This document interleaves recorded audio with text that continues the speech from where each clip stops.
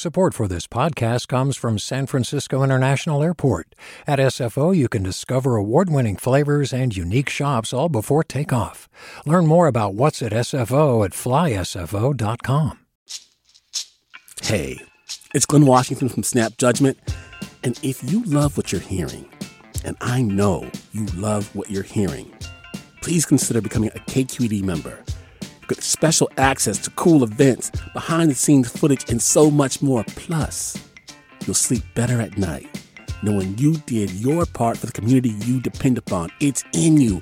Please be in it. Visit donate.kqed.org/podcasts to sign up now. That's podcast with an S. Thanks. From KQED. If you're like me, you probably know someone in the Bay Area living paycheck to paycheck. And maybe that person is you. And you probably know that when you're in that situation, it just takes one missed paycheck, one crisis, or perhaps one global health emergency for everything to go sideways. Workers are in an extremely precarious position on a good day, but then you layer on top of that an enormous public health crisis, and it's just a recipe for disaster. We're just beginning to see the economic effects of the coronavirus pandemic. People are getting laid off, and California is seeing a huge spike in unemployment claims. And for so many people in the Bay Area, COVID-19 is showing just how fragile our economy has been for working class people. I'm Erica Cruz Guevara. Welcome to the Bay.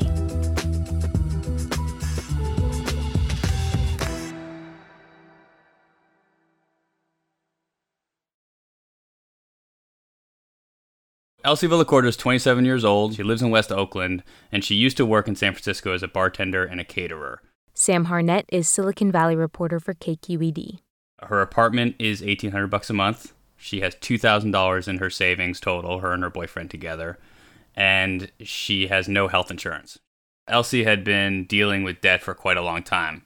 She graduated from UC Berkeley in 2016.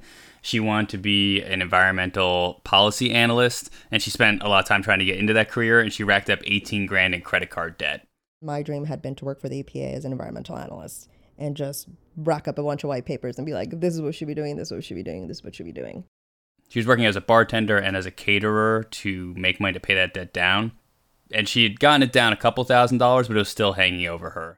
When did Elsie realize that the coronavirus would impact her economically? Sure, so Elsie was pretty savvy. I mean, she's a really aware person. She pays attention to the news. Back when this was happening in China, she was worried. She saw the kind of writing on the wall. And then when Italy had its influx of cases, she got really nervous.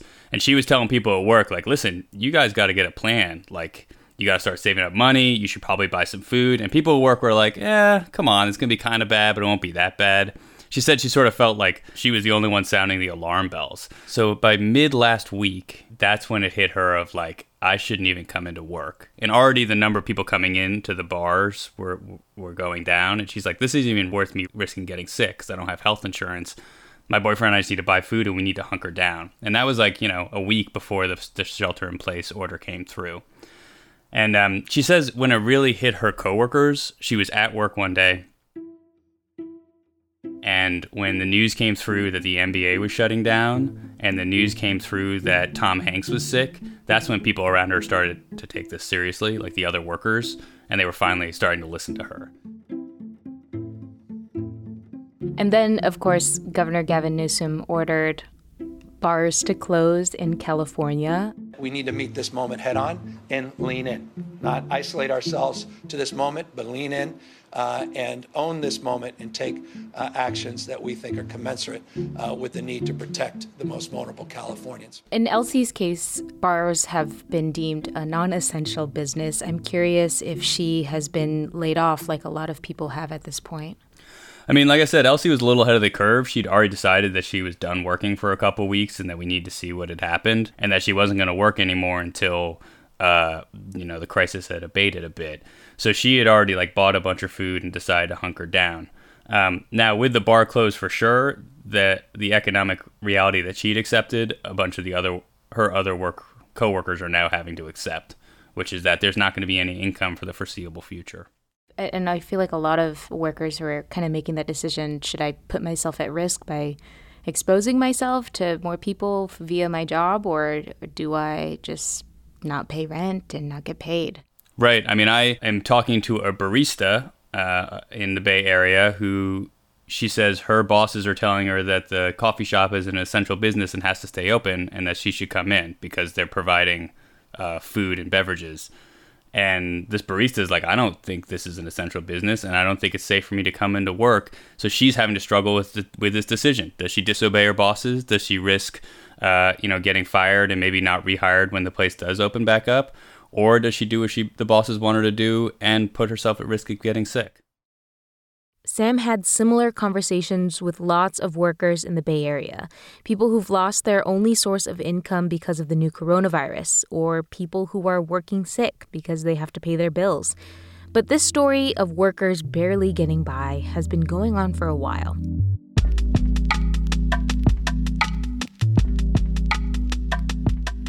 So, Kristen Harknett from UCSF and Danny Schneider from UC Berkeley did this really interesting study. They surveyed 100,000 workers, mostly in the service and retail industry, and they were most concerned about this issue of working while sick, right? And in that study, they found that 60% of all workers report going to work sick. They feel like they have to. Sometimes it's because they don't have paid sick leave. Other times it's because they have paid sick leave, but they need a doctor's note to use it.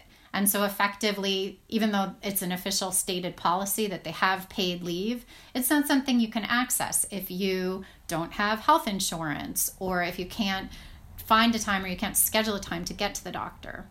And they also found out that over half of these workers did not have enough resources to overcome a $400 bump in the road.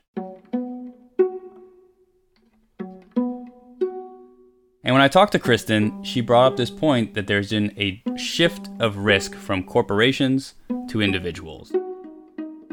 And she said if you go back to the 70s, far more people were employed instead of contractors.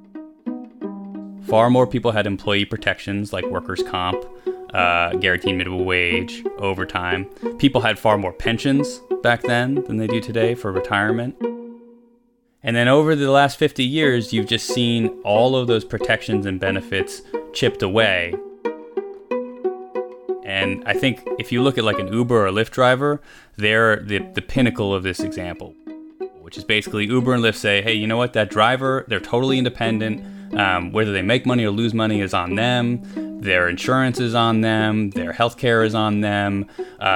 They don't get unemployment because they're their own individual contractor. It's basically all the risk has been shifted onto that driver. But Uber and Lyft drivers are not unique.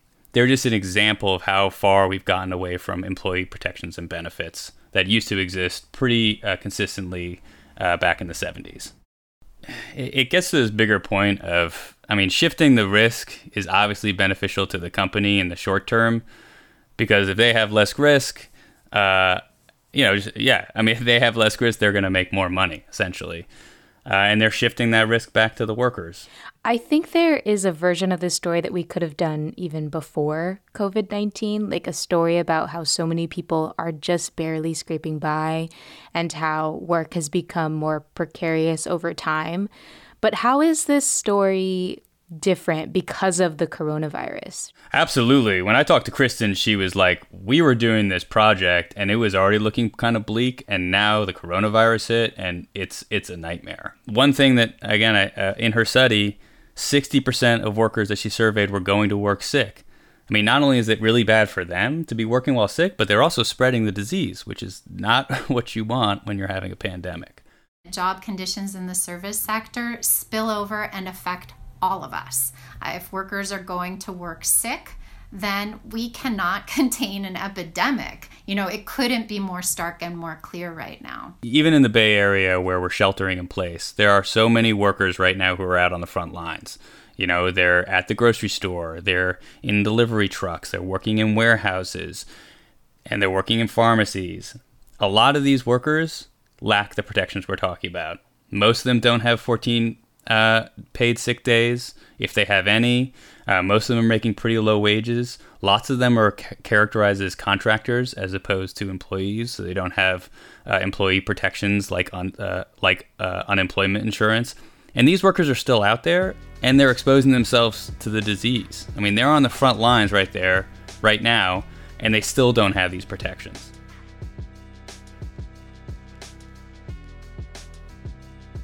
There are lots of different measures that local governments are taking, measures that won't solve the whole problem but could help.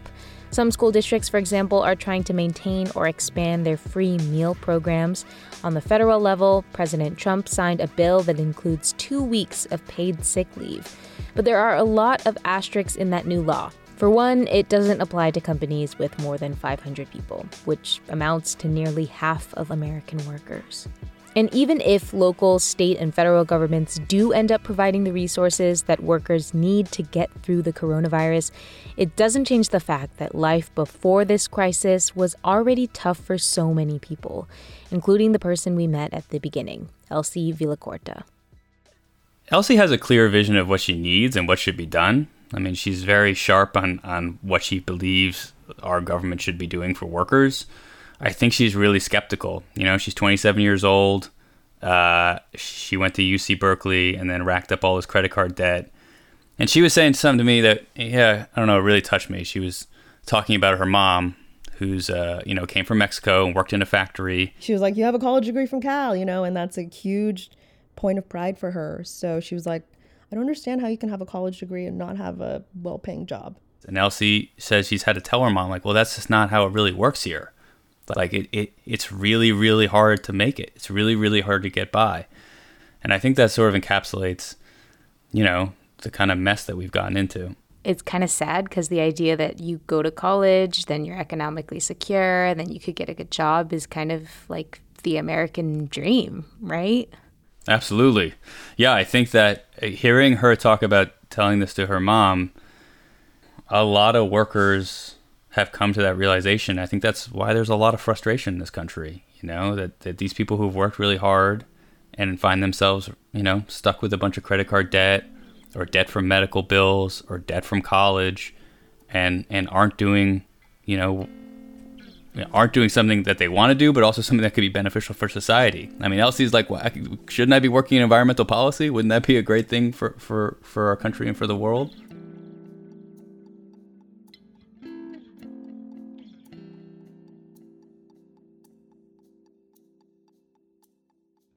So Governor Newsom did ask local municipalities to issue moratoriums on evictions, and people can apply for unemployment benefits. Do you know how any of this might help any of the workers that you talked with? So the eviction front is huge. And right now, municipality by municipality can decide to have a moratorium on evictions or not. This is something that every single worker I talk to needs. They need to know that if they can't pay rent or if they can't pay their mortgage, they're not going to lose their home. When you don't have that safety net, this is what happens. People have to decide between eating or paying rent or paying their debts or, buying medicine. Unemployment benefits is something that a lot of workers need, but you have to remember, because we have moved more and more workers from employment status to independent contractor status, it's a lot harder for workers to get unemployment benefits. Even if they do get unemployment benefits, it's not enough money to sustain these workers. And another point on unemployment is I just got off the phone with a representative from the agency that gives unemployment, and at a best, you will start getting unemployment checks in a couple weeks. These workers need the money now. I'm wondering then, how do we know if our state and local governments are doing a good job at protecting workers like Elsie during times like these? I mean, I think it is complicated because you're trying to, it's like, what is up to the federal government versus the state government, and it is very complicated who has what power. I think this crisis has made clear is that we need something out of the ordinary, and that workers are going to need some kind of solution that's different than a lot of things that have been implemented in the past. And the workers that I talk to, the idea that most makes sense to them, and it seems like they're going to satisfy their needs most immediately. First, they want guaranteed health care. Second, they want a reprieve from all their debts and burdens right now. So things like student loans and car debt and credit card debt. And then again, mortgages and rent that they might not be able to make. They want a reprieve from some of that. And they want income so they can buy food. When I talk to workers, those are the three things: health security, relief from debt, and income to buy essential goods right now, basically food. On Thursday afternoon, Senate Majority Leader Mitch McConnell proposed a bill that would include checks of up to $1,200 to people making $75,000 or less a year. It also cuts corporate taxes and provides loans to big and small businesses. Democrats have their own plan that has more paid leave benefits, and negotiations in the Senate start this morning on Friday. Sam Harnett is Silicon Valley reporter for KQED. The Bay is produced by Marisol Medina Cadena and Alan Montecillo. KQED's leadership team includes Julie Kane, Vinnie Tong, Ethan Lindsay, and Holly Kernan. The Bay is a production of KQED, usually in San Francisco, but for now, from our respective homes. I'm Erica Cruz Guevara. That's it for The Bay. Have a restful weekend. We'll talk to y'all on Monday.